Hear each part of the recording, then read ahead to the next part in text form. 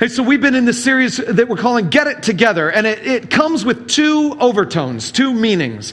The one reason that we are using the term Get It Together is that Get It Together refers to a group of people who are all messed up, and they just need to get their act together. They need to figure it out and get the thing straight that needs to get straight. And then we're also using it for a group of people who are divided from each other. They don't have relationship. They don't have good relationship with each other. They're broken in their relationships, and they need to get together. They need to get their relationships back together. So Paul writes this letter that we call 1 Corinthians to accomplish these two purposes in the lives of the people he's writing these letters to. And let me remind you kind of where we've been over the last couple of weeks. So Paul's overall goal, his overall aim for these letters is that he wants these people to get devoted to Jesus and not to get distracted by all the other philosophies and ideas that are going on in their world. He wants them to get devoted to Jesus. And in order for them to get devoted to Jesus, he needs to remind them that he's the one who taught them about Jesus. Because there have been a whole lot of other people who are coming alongside of that church and they're saying, oh no, Paul wasn't accurate about this thing, or Paul wasn't accurate about that thing. And so they're beginning to infect the church with these other ideas. And Paul says, no, in order for you to get back to Jesus, you also have to get back to what I taught you. And so in a very real sense, Paul is trying to convince them that he's worth paying attention to. Now, he took 4 chapters. The first 4 chapters of the book are all about that. Paul's trying to convince them that he's worth paying attention to, not because he wants them to pay attention to him, but he wants them to pay attention to Jesus through him. And the only way they're going to get the accurate picture of Jesus is by paying attention to what Paul is bringing to them, because he's the one who brought them the picture in the first place. So, Paul says, I want you to be focused on Jesus, so pay attention to me, so you'll be focused on Jesus.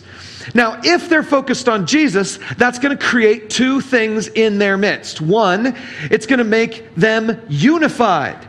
Because if you're both following the same person, you should be unified under that umbrella. If there's one person who's leading you, you should be unified following that person. And secondly, if that person who's leading you is Jesus, then you will be holy like he is. So there are these 2 subordinate issues. Put Jesus first, and then underneath that, you need to get your acts together by holiness, holy living, and you need to get together by being in relationship with each other. Unity and holiness under the umbrella of Jesus. That's the theme for this book of 1 Corinthians. Now, as Paul digs into it, after he establishes his authority, then he started attacking them on the stupidity of what they were doing. And so in chapters 5 and 6, Paul just attacked them on the fact that they had sexual immorality in the church and they weren't doing anything about it. They hadn't addressed it. They didn't deal with conflict well in that church at all. And Paul says, what, are you nuts? And so he takes chapters 5 and 6 to just yell at them. I mean, he's just mad. You can tell he's angry with them. And so he is mad. He's telling them, what's wrong with you? Get it together and do the thing you're supposed to do. But then in chapter 7, he turns to a more positive spin. He's still talking about the problems of sexual immorality and sexuality in the society. But in chapter 7, he gives them a positive answer. He says, that's why God made marriage. And marriage, when viewed rightly, is this amazing thing. But also, singleness is this amazing thing. And so he takes chapter 7 to talk about the beauty of either being married and experiencing God's plan for sexuality, or being single and experience the freedom that celibate singleness can bring into a person's life. That's what Paul says in chapter 7. But now he takes a turn in a direction none of you could have predicted, and I couldn't have predicted. Look at verse 1 of chapter 8. I'm going to put it up on the screen. It says this. Now, about food sacrificed to idols. So Paul just was talking about sex and marriage and singleness, and now he's talking about food. Food sacrificed to idols. What in the world? Where does this come from? Okay, so what I need to do is I need to give you a little background information about this whole food sacrificed to idols thing. Because some of you might be thinking, Jeff, we're planning to spend 3 chapters on meat sacrificed to an idol, for crying out loud. I have never even seen an idol. I know as you're thinking this is a pointless passage for me. Well, strangely enough, what you're going to find in chapters 8, 9, and 10 of 1 Corinthians are some of the most quotable verses in the entire book. In fact, we're going to see verses today that you're going to be like, I've heard that verse before. Some of you are going to be like, I memorized that verse. Some of you are going to be like, I've heard that verse a ton of times. I've been in church a lot of my life. But I doubt you've ever heard it in the context. Because see, here Paul is going to be talking about food sacrificed to idols, and we don't relate to that. So, let me give you a little bit of background information, and then I'll tell you why you need to pay attention to this particular passage. So here we go, background information. So back then, in Paul's day, sacrifices happened at the local pagan temple. Remember, he's not talking about Jewishness, because he's a Jew, but the people he's writing to are Corinthians. And so their primary experience is with the pagan celebrations back then. Now, historically speaking, the way a sacrifice was done, and by the way, if you had meat and you were going to eat the meat, why not get a spiritual bonus by taking it to the temple to have it sacrificed there before you ate it? See, ancient sacrifices are a lot more like a barbecue than you think. I mean, that's basically kind of what they were. But it was a barbecue where they divided everything up into 3 sections. They divided everything up into 3 portions. So 1/3 of the sacrifice was just incinerated, burned to bits, to ash, whatever. 1/3 of it was just burned up. 1/3 of it was given to the priest. So he was the one performing the sacrifice, and he benefited by getting 1/3 of the sacrifice. Once it had been properly barbecued, and then it's all, then the priest gets it. Then the other third, the remaining third, goes to the person who brought the sacrifice. Now, I'm just going to ask you the question. How many of you think that if you were performing sacrifices, and let's just say you're doing a cow sacrifice, what's the third of it that you're going to burn up? Bones, skin, brain, whatever. You're going to burn up whatever you don't want to keep. Let's burn that third. Then you've got the rest of the animal. Now, how many of you would think that a single priest could take 1/3 of a cow and feed his family with it in a culture that had no refrigeration? I don't know how many of you have ever seen a cow, but they're not small. And considering that the USDA recommends that a steak should be 6 ounces, you probably should have a lot of meals before you finish your third of that cow. And in a society where there is no refrigeration, you pretty much have only one option, and that is to watch as this wealth just dissolves into rot, or sell it. You see, that's what happened.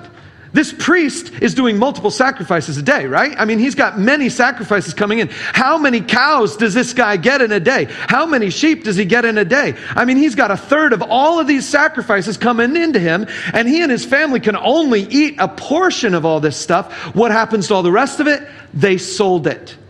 So this guy over here who did the sacrifice, he brought the sacrifice, he takes that meat, he goes home to his family, he has a great barbecue with his family. But the priest ends up with this amazing blessing of all this wealth coming into his hands, and he sells it to get even more wealth coming into his hands. That's how the markets worked back then. Now, you could, if you were a farmer, you could butcher an animal and then just bring it directly to the market. But if you're going to bring it to the market, why not get some spiritual benefit in the process and take it to the temple first? So there was some meat in the market that had not been sacrificed to idols, and there was a lot of meat in the market that had been sacrificed to idols.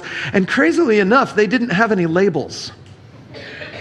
I mean, there's no nutritional information on any of these things. And so they don't have any labels. None of them are like, this one's kosher and then this one was sacrificed to. They didn't say that. So what happens is this Christian church in Corinth, these people who are raised in this environment of worshiping their idols and doing these sacrifices and celebrating in the meat with their family, these people have a cultural expectation that meat means idols. Cultural expectation. That's what they mean. That's what they think. And so now they're asking this question, Paul, we're Christians now. We can't participate with these idols. We can't celebrate with these idols. What do we do, Paul? And so they wrote him a letter and they said, Paul, we need to let you know some things. That's when they told him about the divisions in the church. That's when they told them about their pride in this guy's particular sexual problems in chapter 5. And that's also where they ask him a question, Paul, what do we do about meat? Are you saying that we have to be vegetarians? There you go, another question in the Bible. Do we have to be vegetarians? Luckily, Paul's answer is no. I love Paul. He's such a guy. Anyway, so he says, no, you don't have to be vegetarians, and he's about to tell them why. Now, how does this relate to you and me? Because you already eat whatever meat you want to eat. I know that. You don't ever worry about sacrificing that meat to an idol or whatever, and I've spent a lot of time on the background. Why are we talking about this? Because of what I just said. There's some people who were raised in an environment to believe a particular thing, and they are wondering if they need to change their behaviors to accommodate this new faith. And Paul is about to talk to them about people who differ on right and wrong. People who differ on what is the right course of action to take and what is, quote unquote, God's will for us. Have you ever been in an environment where you wanted to know what God's will was? Have you ever been in an environment where you thought God wanted you to go in this direction, and yet other people were offended that you wanted to go in that direction? How do we determine if we're actually following God's path for our lives or not? That's the bigger question. That's the bigger issue here. So let's go ahead, 1 Corinthians chapter 8, right at the beginning, and let's work our way through it. If you're using the Bibles that we passed out, it's on page 538. We're starting with this food issue. Here we go. Now about food sacrifice to idols. We know that we all possess knowledge, but knowledge puffs up while love builds up. Those who think they know something do not yet know as they ought to know, but whoever loves God is known by God. Paul does something really interesting here. You see, the problem was there are certain people in that church who knew the right thing to do. And Paul is trying to talk to them about what knowledge really means. He says this interesting phrase. He says, knowledge puffs up, but love builds up. Write this down. The fundamental principle of everything we're going to look at today, and in fact, the fundamental principle of chapter 8 all the way through chapter 13 and even into 14 a little bit, everything comes down to this principle. Love beats knowledge. Love is greater than knowledge. Love is more important than knowledge. Love is better than knowledge. And take a look at that. Paul says, knowledge is this thing that can puff up. It doesn't mean there's anything inside you, but it gives you the excuse to say there's something inside you. If you have a little bit of knowledge, you can feel that you're somehow superior to the other people around you. Knowledge is the kind of thing that can easily be used to make you feel superior. Knowledge will puff you up. In other words, give you a big head. Make you filled with a bag of hot air. That's what knowledge does. Knowledge puffs you up, but love builds. Because see, love is something different than knowledge. Knowledge, you can fool yourself into thinking it's yours. Love, you never can. See, real love isn't the sort of thing where you love this other person, and then you go home and you pat yourself on the back and say, man, I did a good job loving that person. You don't do that, because love is based upon the other person. If you love the other person, you're not even thinking of yourself. You're only thinking of how do I lift them up. Love builds up. It also builds you up, because in the process you become a better person. But love builds them up. It doesn't do any puffing at all. Love is better than knowledge. And then look at that verse 3 again. It's just amazing. He says that those who think they know something do not yet know as they ought to know, but whoever loves God is known by God. It's just an amazing thing. Now, if you love God, you are known by God. Isn't it better to be known by God than to know about God? Yeah. I would rather have knowledge go in that direction. And so if I want the right kind of knowledge, I'm going to invest my heart in love, and then the right kind of knowledge follows after that. Love is greater than knowledge. So let's keep going, because in verse 4, he begins to address their specific issue. So then, about eating food sacrificed to idols, we know that an idol is nothing. at all in this world, and that there is no God but one. For even if there are so-called gods, whether in heaven or on earth, as indeed there are many gods and many lords, yet for us there is but one God, the Father, from whom all things came, and for whom we live. And there is but one Lord, Jesus Christ, through whom all things came, and through whom we live. This is interesting. He gives some knowledge. Did you notice that right at the beginning? He says, we know. Right at the beginning, he said something about we know. We know that idols are nothing. We know that idols are nothing. I should probably confess, let you know, that I have eaten food sacrificed to an idol before. In college, I was in a philosophy class, and we went to a Hindu temple. And in this Hindu temple, we're in this room. Like, I went to a Christian college, and this was a Christian philosophy class, and we're there at this Hindu temple to see what this other religion thing does. And our professor didn't exactly know what to expect. I think he thought we were going to get a tour of the place. But we got brought into this room, and in the middle of this room, there's this giant rock that is just like a smooth cylinder of rock for the god Shiva. You can look it up and find out why the cylinder is the way it is. But there's this cylinder rock in the middle, and we're there, and this guy comes in the room, and all these Christian students are around the circle, and this guy comes in the room, and he's got a bunch of nuts in his hand, and he's got honey, and he's got orange juice. And he goes up to this rock thing in the middle, and he pours honey all over it. And so right at the top, there's this honey goo, and it's just kind of just smoothing down the side. And then he pours orange juice over top of it. And of course, the orange juice just slips over the edge of the honey and comes down to this little reservoir at the bottom and kind of soaks into this reservoir. And then he takes these nuts and he smears these nuts all over the thing too. And so now it's nuts and honey and orange juice. And I'm watching this thing, and I'm just going, and the whole time he's making noises with his mouth, like humming different kinds of chanty things. And I don't know what he's saying because it's like not my language. And so he's doing all this stuff. And I'm just watching him spread goo on a rock.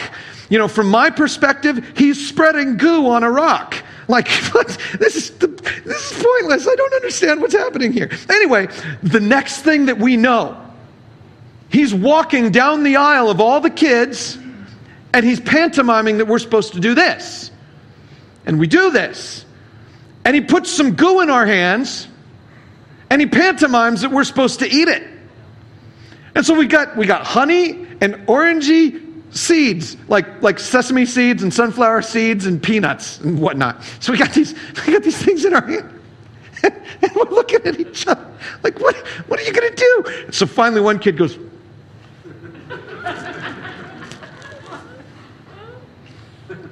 so the rest of us ate, except Morse Tan, this guy named Morse. He's off in the corner, and he did this thing. So anyway, we eat the food that had been sacrificed to the idol. We go back into the bus to go back to our school, and as we're in the bus, we're asking each other, did we just break 1 Corinthians 8? Because we're Christians. We know this kind of stuff. We're talking about this stuff in school all the time. Did we just eat food sacrificed to idols? I don't know. I don't know what happened there, and I don't know if I was totally wrong, but I do know this. The thing in the middle of the room was the dumbest looking thing I had ever seen in my life. It was a rock, smoothed over with honey and seeds and orange juice and stuff. And when Paul says we know that an idol is nothing, I can say, yeah, an idol is nothing. The problem is not everybody knows that. Now, I want to take another quick aside. Today is going to go a little bit long. Just go with me. I want to take another quick aside because there's something fascinating that goes on here in this passage that you got to see, okay? So Paul says in verse 4, he said, there's no God but one. And then later on he said, yet for us there is but one God, the Father, from whom all things came and for whom we live. And there's one Lord, Jesus Christ, through whom all things came and through whom we live. This is an aside. This is bonus lesson. You can forget it if you want. But Paul is doing a little bit of a lesson here that we would call Trinitarian doctrine. Now, a lot of people don't believe that the Trinity is a concept that we should accept. This idea that Father, Son, and Holy Spirit are all one, but there's only one God, but somehow these three things things are one. And they'll say, well, it's never taught in Scripture because the word Trinity doesn't show up in the Bible. But you got to pay attention to what Paul just did here, because what he did here is astonishingly cool for Greek people and for Jewish people for two completely different reasons. What he just did is he said, we know there's only one God. There's only one God, the Father, from whom all things came and for whom we live. And there's one Lord, Jesus, through whom all things came and through whom we live. What he just did there is fascinating because, see, Jewish people would have taken some real, they would have noticed something really important there. See, Paul's a Jewish person, and he knows that the word Lord is a code word in Jewish culture. You see, the word Lord is the word that the Jewish people use. The Hebrew word is Adonai, that means Lord. They would use that word to refer to God and to refer to God's divine name. When Moses was standing in front of the burning bush, he said, who are you? The burning bush voice said, I am who I am. And Moses said, well, what do I tell people your name is? And so God uses a phrase, I am. In the Hebrew language, it sounds kind of like I am. And he gave himself a proper name. Yahweh is the way we think it should be pronounced. And so he says, you're to tell people Yahweh sent you. I am, you're supposed to tell people Yahweh sent you. So the name that comes out of the burning bush is the word Yahweh. The people in the ancient world, the ancient Israelites, never pronounced that name because they were scared of it. They were afraid that God would do something bad to them if they mispronounced his name or used it improperly. And so they never said it out loud. Instead, they said the word Adonai, which meant Lord. So they always used the word Lord to refer to the one name that came out of the burning bush. And here's Paul, a Jewish person, saying, we have one Lord. And then he gives him a name, Jesus. See, for any Jewish person, that's like, wait a minute. We have one God, the Father, get it. We have one Lord, get it, Moses burning bush. Jesus? Are you saying that Jesus and the Father are one in the same somehow? That's what he's saying. But then beyond that, for the Greek people, they had this philosopher back then that was talking about the divine power, this one universal divine power, and they said, in him we live and move and have our being. That was their philosophical phrase for this one divine presence. And Paul just said, the Father is the one who created all things and for whom we live. And Jesus is the one through whom things were created and through whom we live. In other words, there is one divine essence and Jesus is the way to it. See, Paul is making a Trinitarian claim here that both sides of the aisle could get in their own special way. And the fact that Paul would be able to speak to two different cultures in one simple phrase is an amazing illustration of what we are about to see in the rest of this passage. Let's keep going because we're running way out of time. Keep going. Okay, so here we go. We're in verse 7. But not everyone possesses this knowledge. Some people are still so accustomed to idols that when they eat sacrificial food, they think of it as having been sacrificed to a god, and since their conscience is weak, it is defiled. Paul says, idols are nothing, they're meaningless. Food sacrificed to an idol is also absolutely meaningless. It's insignificant. It doesn't matter if you eat it, because if you eat the honey that touched the rock, it's just honey that touched a rock. It's no big deal. But if there's someone in that room and they don't know that that rock is no big deal, like the guy who gave us the honey, he doesn't think that rock is no big deal. He thinks that rock is something special.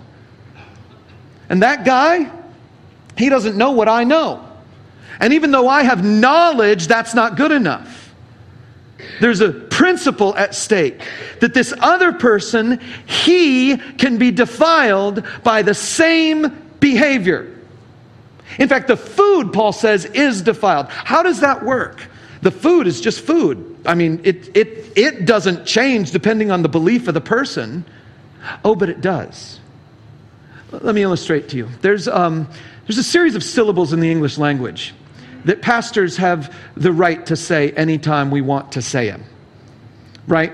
It's the word H-E with some hockey sticks at the end. I'm a pastor, and so I have the right to use that word. I usually only use that word in a really southern drawl, to try to emphasize that I'm using that word and to make it sound really, significant and whatnot. But I'll tell you what, when I was a kid, I wasn't a pastor. And when I was a kid, that word was off limits. When I was a kid, that word was a bad word. That was a bad word. It was one of those words that you just don't say. And so as a result, that word got replaced by other words. H-E with curve and K. Heck. So, we would use heck as our replacement for the double hockey stick word. And so I believed this word was bad, and I knew it was bad. And one day our youth group was out riding ATVs. And you have to know something about me. When it comes to physical manipulation of motorized objects, I have a tendency to be really terrible. And so I think I'm better at that a lot now. But back then, I lost control of the ATV. I was riding on the ATV. I lost control of it. And all I needed to do, don't blame me. I was young-ish. And so all I needed to do was take my thumb off of the stupid throttle, right? Because I'm losing control of the thing. Take the thumb off the throttle. But what happened to me was I was losing control. And so I also freaked out. And so I also was, And so as a result, everything tensed up and I went even faster. So here I go. I'm riding around this little loop in this ATV thing. And I hit Lost Control City. And I freak out and I'm grabbing onto the thing and I don't know what's going to happen next. I'm not thinking clearly about any of this stuff. And I plow right through our coolers. So we had all these coolers with our lunches and our sodas and everything, and I plow right through them. And as I plow through them, I bounce so much that my hand comes off the throttle and the thing slows down. And I turn around and I look back at the people who are looking at me, staring at me funny, and I just say, "What the hell were you saying?" As if it was their fault. I said it. Now, I'm a pastor now, so I can say it now, right? So we're cool. See, that's my, because I'm, right? Are we good with that? Okay, so anyway, so here's the deal. I believe at the moment I said those words, even though it's just a syllable. For crying out loud, it's a syllable. It's a syllable like any other syllable. Like, I could tell you about a number of other syllables that I wasn't allowed to say in some contexts, but I was allowed to say them in other contexts. Did you know that Hoover wanted to stop that river, and so he built a dam?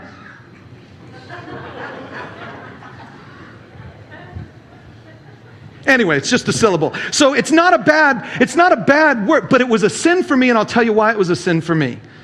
Because at the moment it came out of my mouth, I thought it was a sin. And I intentionally did it.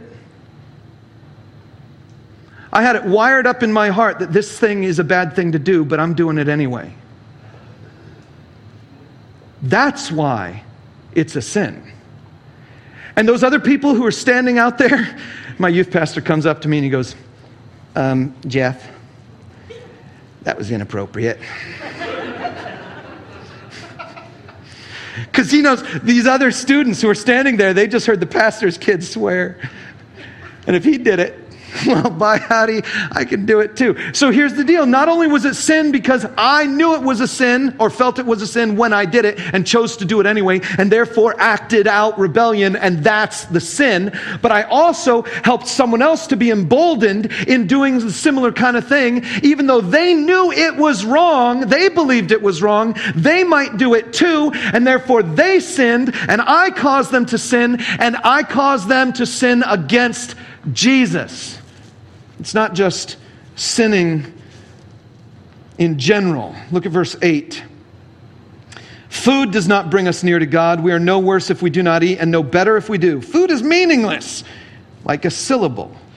But be careful, however, that the exercise of your rights does not become a stumbling block to the weak. For if someone with a weak conscience sees you with all your knowledge eating in an idol's temple, won't that person be emboldened to eat what is sacrificed to idols? So this weak brother or sister for whom Christ died is destroyed by your knowledge. When you sin against them in this way and wound their weak conscience, you sin against Christ. Therefore, if what I eat causes my brother or sister to fall into sin, I will never eat meat again, so that I will not cause them to fall. Meat is meaningless. Meat is insignificant. The only thing I care about is how my behavior might affect that other brother who might think something is wrong and go into it because I did it, but they think it's wrong, and therefore they are sinning because they have intentionally done something they think is wrong. Paul says, I'm just going to not eat meat ever again if that's the case. Write this down. Paul says, I limit my liberty for the sake of others. I limit my liberty for the sake of others. The other two chapters go a little bit quicker than that. Let's look at chapter 9. Verse 1, Paul says, am I not free? Of course that's the right question. Why should I limit my liberty? Am I not free? Don't I have Christian liberty to do whatever God is calling me to do and whatever I want to do? Anyway, let's keep going. Am I not free? Am I not an apostle? Have I not seen Jesus our Lord? Are you not the result of my work in the Lord? Even though I may not be an apostle to others, surely I am to you, for you are the seal of my apostleship in the Lord. Paul's saying, I brought you Jesus to begin with. You're my children. I'm your apostle. This is my defense to those who sit in judgment on me. Don't we have the right to food and drink? Don't we have the right to take a believing wife along with us, as do the other apostles and the Lord's brothers, and Cephas, remember that's Peter's Hebrew name? Or is it only I and Barnabas who lack the right to not work for a living? Who serves as a soldier at his own expense? Who plants a vineyard and does not eat its grapes? Who tends a flock and does not drink the milk? Do I say this merely on human authority? Doesn't the law say the same thing? For it's written in the law of Moses, do not muzzle an ox while it's treading out the grain. In other words, the animal that's doing the work, let it eat as it moves along. Your profits go down, but who cares? You're being kind. Is it about oxen that God is concerned? Surely he says this for us, doesn't he? Yes, this was written for us, because whoever plows and threshes should be able to do so in the hope of sharing in the harvest. If we have sown spiritual seed among you, is it too much if we reap a material harvest from you? If others have this right of support from you, shouldn't we have it all the more? But we did not use this right. On the contrary, we put up with anything rather than hinder the gospel of Christ. Don't you know that those who serve in the temple get their food from the temple? And that those who serve at the altar share in what is offered on the altar? In the same way, the Lord has commanded that those who preach the gospel should receive their living from the gospel. Paul refers to sacrifices again. Did you see that? He said, don't you remember that priests get some of the blessing from the sacrifice? They get some of the benefit from the sacrifice. Paul is giving them an example from his own life. And in order to give them an example from his own life, he sets up a principle. And the principle is ministers should get paid well. He says ministers should get paid well. In fact, Paul says they need to be paid so well that they can eat and drink. Now, you got to know what he means by that. If he meant that ministers just need enough to subsist, enough to survive, he would have said food. By using the phrase eat and drink, he is talking about the kind of festivities that are alongside of feasts. Jesus was accused by the religious leaders of his day of being a person who would eat and drink. That's what he was accused of. And so Paul says, don't we have the right to eat and drink? Don't we have the right to bring a family along with us? Because if Paul has a wife in that society back then, there will be children. And so as a result, Paul simply says, you should pay your ministers well enough that they can party with the whole family, that they can feast with the family, they can be happy supporters of their families. That's what Paul says. Now, I've met some people who believe that that's not the case in our modern world. They believe that churches shouldn't actually pay their pastors. And I need to let you know that I'm not one of them. We're not talking about our church budget today. So what we're doing is we're talking about Paul's example. Take a look at what he says next. He says, but, verse 15, but I have not used any of these rights. And I'm not writing this in the hope that you will do such things for me, meaning they haven't yet. For I would rather die than allow anyone to deprive me of this boast.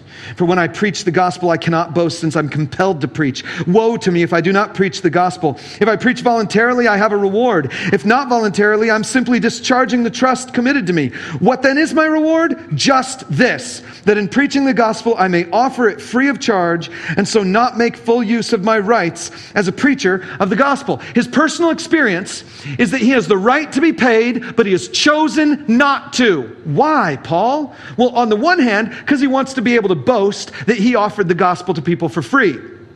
But there's another reason, and it's a deeper reason. Keep reading.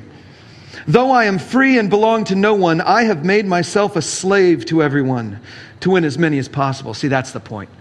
Slaves don't get paid. To the Jews, I became like a Jew to win the Jews. To those under the law, I became like one under the law, though I myself am not under the law, so as to win those under the law. To those not having the law, I became like one not having the law, though I'm not free from God's law, but I'm under Christ's law, so as to win those not having the law. To the weak, I became weak to win the weak.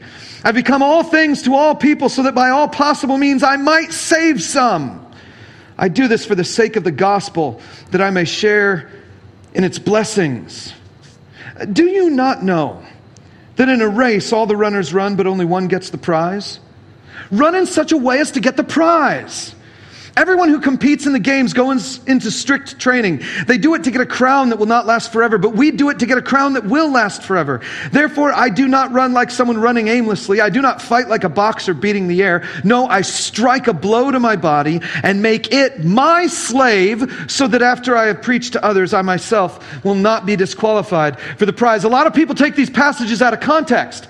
And by taking them out of the context, you miss the bigger picture of what Paul is trying to do.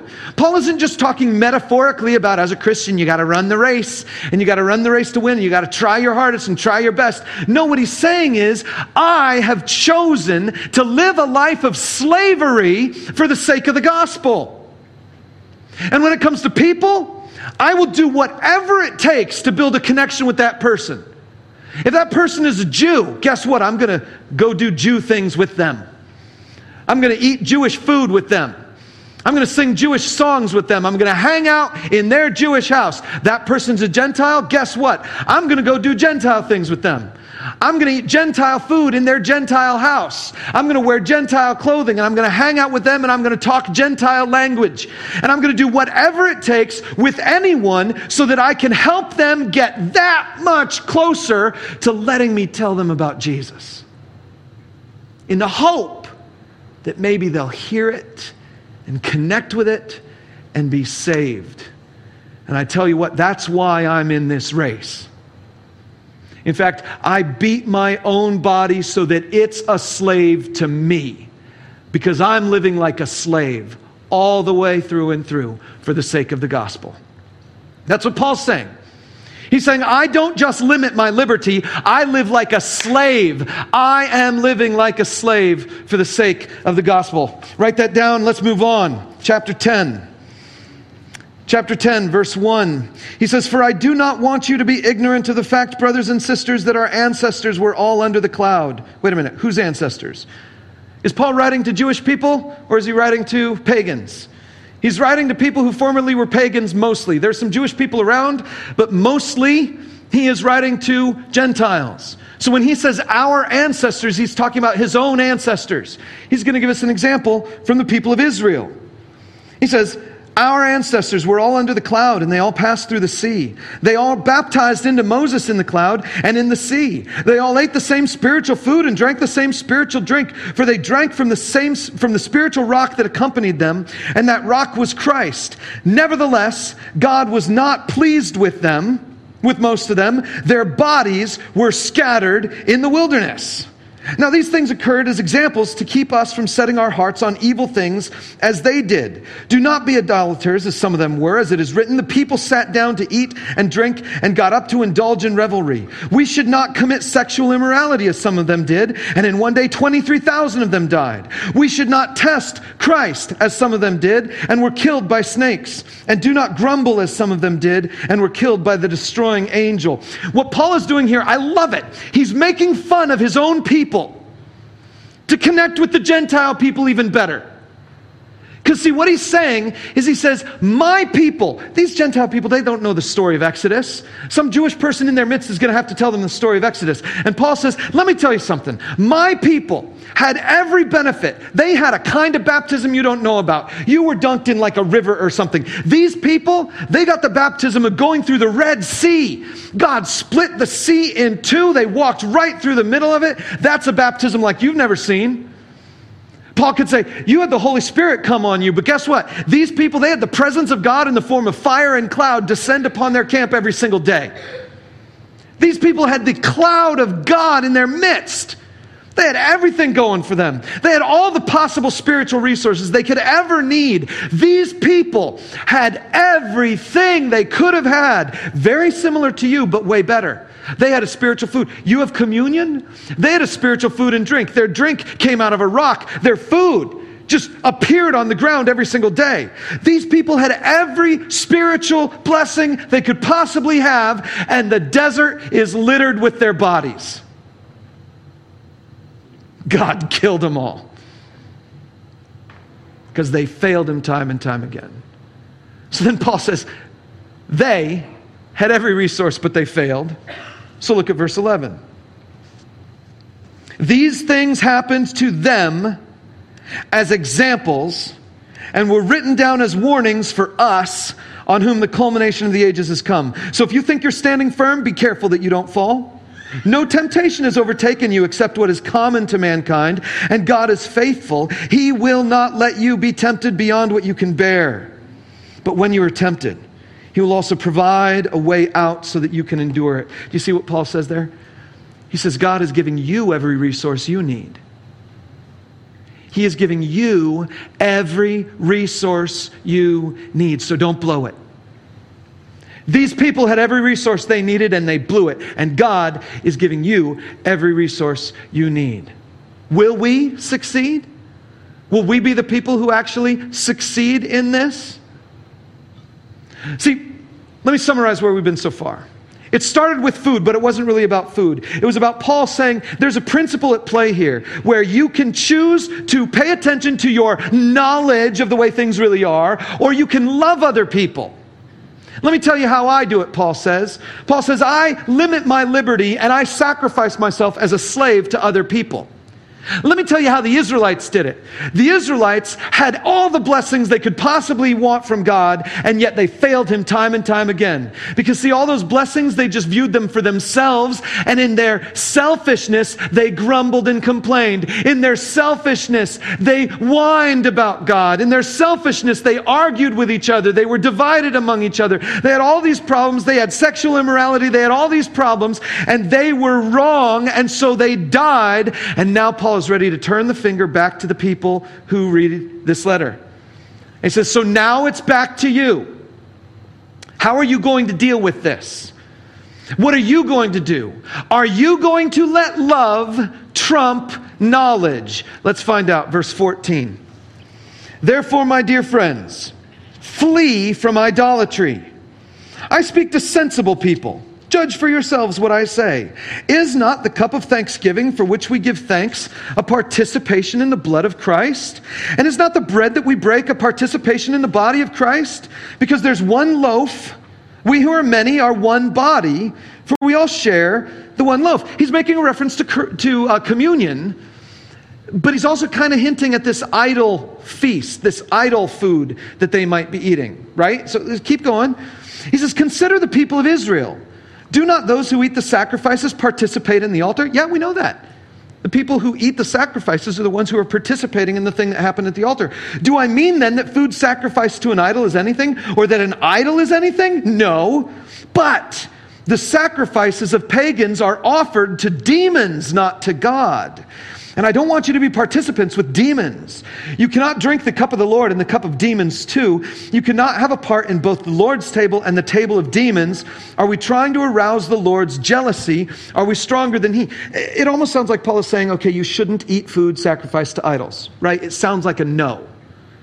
It sounds like he's saying there's a no here. If you eat the food sacrificed to the idol, then you are participating in the idol thing. You are worshiping a demon along with that thing. And so it sounds like he's saying no. Is that what he's saying here? Well, keep reading. Sounds like a no. I have the right to do anything, you say, but not everything is beneficial. But I have the right to do anything, but not everything is constructive.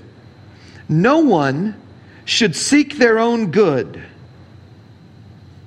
but the good of others. You see, at this point, it really becomes clear. His whole food thing isn't about the demon or the nothing. It's about the people. You see, if you eat the food sacrificed to an idol, you are participating in that thing. So remember, whenever you eat food of any sort, you are participating in the community. And he says, don't ever look for your own good. Look for the good of others. This is principle number one. Underneath the foundation that love is greater than knowledge, principle number one is I'm going to pursue the good of others. So Paul, just tell me, should I eat the food sacrificed to an idol or not? Just give me a clear principle that I can use here. And Paul says, no, I'm not going to give you all that easy, but I will tell you this. Let's finish it up. Paul ends it like this. He says, eat, verse 25, eat anything sold in the meat market without raising questions of conscience. In other words, eat anything sold in the meat market, but don't ask where it came from. Literally. Don't ask. For the earth is the Lord's and everything in it. I'm just going to give God the credit for this food. The whole earth belongs to Him. But verse 27, if an unbeliever invites you to a meal and you want to go, eat whatever is put before you without raising questions of conscience. But if someone says to you, this has been offered in sacrifice, then don't eat it. Both for the sake of the one who told you and for the sake of conscience. I'm referring to the other person's conscience, not yours. For why is my freedom being judged by another's conscience? If I take part in the meal with thankfulness, why am I denounced because of something I thank God for? There he's saying, listen, it's not my conscience that I'm worried about. It's their conscience that I'm worried about. You see, if I don't ask a question, my conscience is clear because I don't know. Everything belongs to God. I'm fine. If I don't ask the question, this person's conscience is clear because they don't know what I know or not know. That's fine. His conscience is clear because he's ignorant. But if I'm here and I ask the question, now my conscience is still clear because I know that idols are nothing. But that guy's conscience is not clear because that guy thinks I'm sinning. Because that guy thinks I'm doing something wrong. Because that guy thinks that he might also join in doing that wrong thing, and his conscience is not clear about my behavior. And Paul says, I shouldn't be judged by that, and I won't be judged by that, but I will give you a principle, verse 31. So whether you eat or drink or whatever you do, do it all for the glory of God. Do not cause anyone to stumble, whether Jews or Greeks or the church of God, even as I try to please everyone in every way. For I'm not seeking my own good, but the good of many, so that they may be saved. Follow my example as I followed the example of Christ. Here's the next principle. In everything, pursue the glory of God. Before I give you final blanks, I need to let you know this is a big misunderstanding among a lot of people. You see, this is one of those verses that gets taken out of context a lot. Whether you eat or drink, whatever you do it all for the glory of God. I've memorized this verse many times in many different translations and contexts, in many different church environments and school environments and all kinds of stuff. Whatever you do, in another passage in Colossians, he would say, whatever you do, whether in word or deed, do it all for the glory of God. This one says, whether you eat or drink, whatever you do it all for the glory of God. And the eat or drink part of it is always the throwaway part of it, because when you take it out of context, that eat or drink part of it is a throwaway part. And you're like, well, well, why am I saying eat or drink? Let's just start with whatever. Whatever you do, do it all for the glory of God. That works really well. Let's just start there. And so we memorize the passage and we just start with the whatever. But the problem is, eat and drink is there because that ties it to the whole context. See, Paul's not talking about doing things for the glory of God. This is the way Christians operate, and it's something that I think is way too much of a sickness for us. This is the way Christians operate. We read the immediate context of this passage where Paul says, why should I be judged by someone else's conscience? Whatever I do, do to the glory of God. And then we Christians give ourselves permission. We give ourselves permission to say, oh no, what I'm going to do, I'm just going to glorify God. It doesn't matter what people think of what I'm doing. It doesn't matter what they think about what I'm doing. In fact, I don't care what you think about what I'm doing. I'm just going to glorify God. And so I'm going to eat this food because I'm just glorifying God. I'm going to give God thanks for this food because I'm just going to glorify. I don't care what you think about it. I don't care what you say about the way I'm living my life. It doesn't matter to me. I'm just living for the glory of God. Because we get in this mindset that for some reason, the glory of God is also my selfishness. Here's why it's ludicrous. Look again at the verse context. It shows up. I'm going to put it up on the screen. He says, whatever you do, do it all for the glory of God. Do not cause anyone to stumble, even as I try to please everyone in every way. For I'm not seeking my own good, but the good of many, so that they may be saved. Do you notice this? Paul says, do everything for the glory of God, and he's not talking about the glory of God as some sort of selfish reaction between me and God, that I can go for the glory of God in isolation of other people. Paul is saying specifically, I am going to seek out the glory of God by doing good to the people around me. See, there's a problem that we have. How much glory can I give God?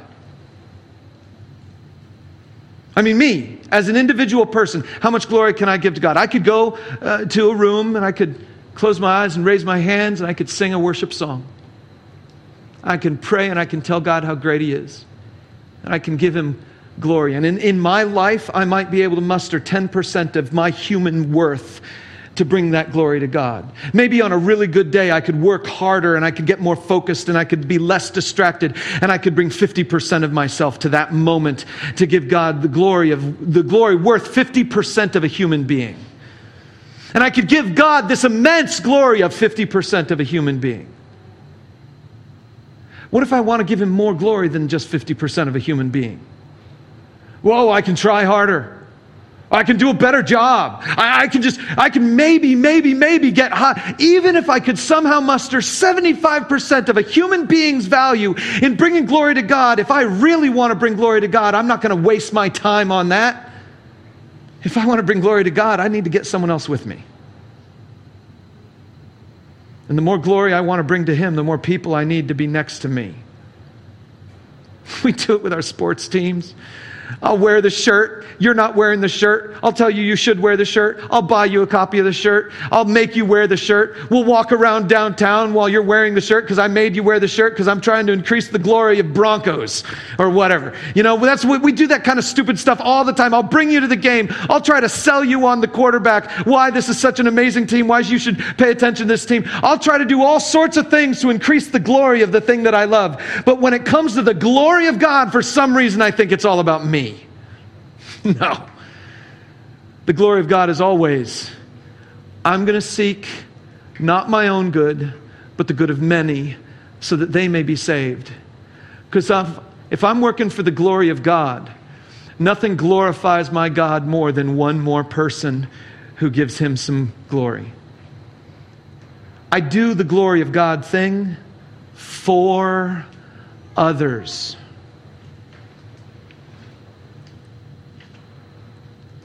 I do it for others. See, here's the whole thing put together. Paul isn't just talking about food and things sacrificed to idols. What he's talking about is he's talking about this little principle that you and I don't agree with each other all the time. And I might do something that you think is wrong, and you might do something that I think is wrong. And we might be in disagreement with each other. But guess what? I don't care what you know and I don't care what I know, because love is better. And we have to find some way of being in submission to the glory of God, following our Lord Jesus Christ, and loving each other, even if that means limiting my liberty, even if that means becoming a slave, even if that means treating myself as down here, because my job, my goal, my hope, my desire is to bring just another person into the mix so that God gets more glory. A beautiful name is Jesus. A wonderful name is Jesus. Jesus Christ is the King of love for us all. And I love my King, God. I love you. I love my King. Thank you, Rick. So now I want to ask you if you believe that. I want to ask you to spend some time in reflection right now and say, God, what is it that I have been making about me that needs to be about others? And let God speak into your heart something as we close out our time this morning. Let me pray for you. Thank you for listening to this message. We believe that God has a full and fulfilling life in store for you, and we want to help you live it. For videos, resources, and more, visit us online at LafayetteCommunityChurch.com. And as always, we want to encourage you to plug into a Christ-following community of faith wherever you are. Life is a journey, and no one should ever walk alone.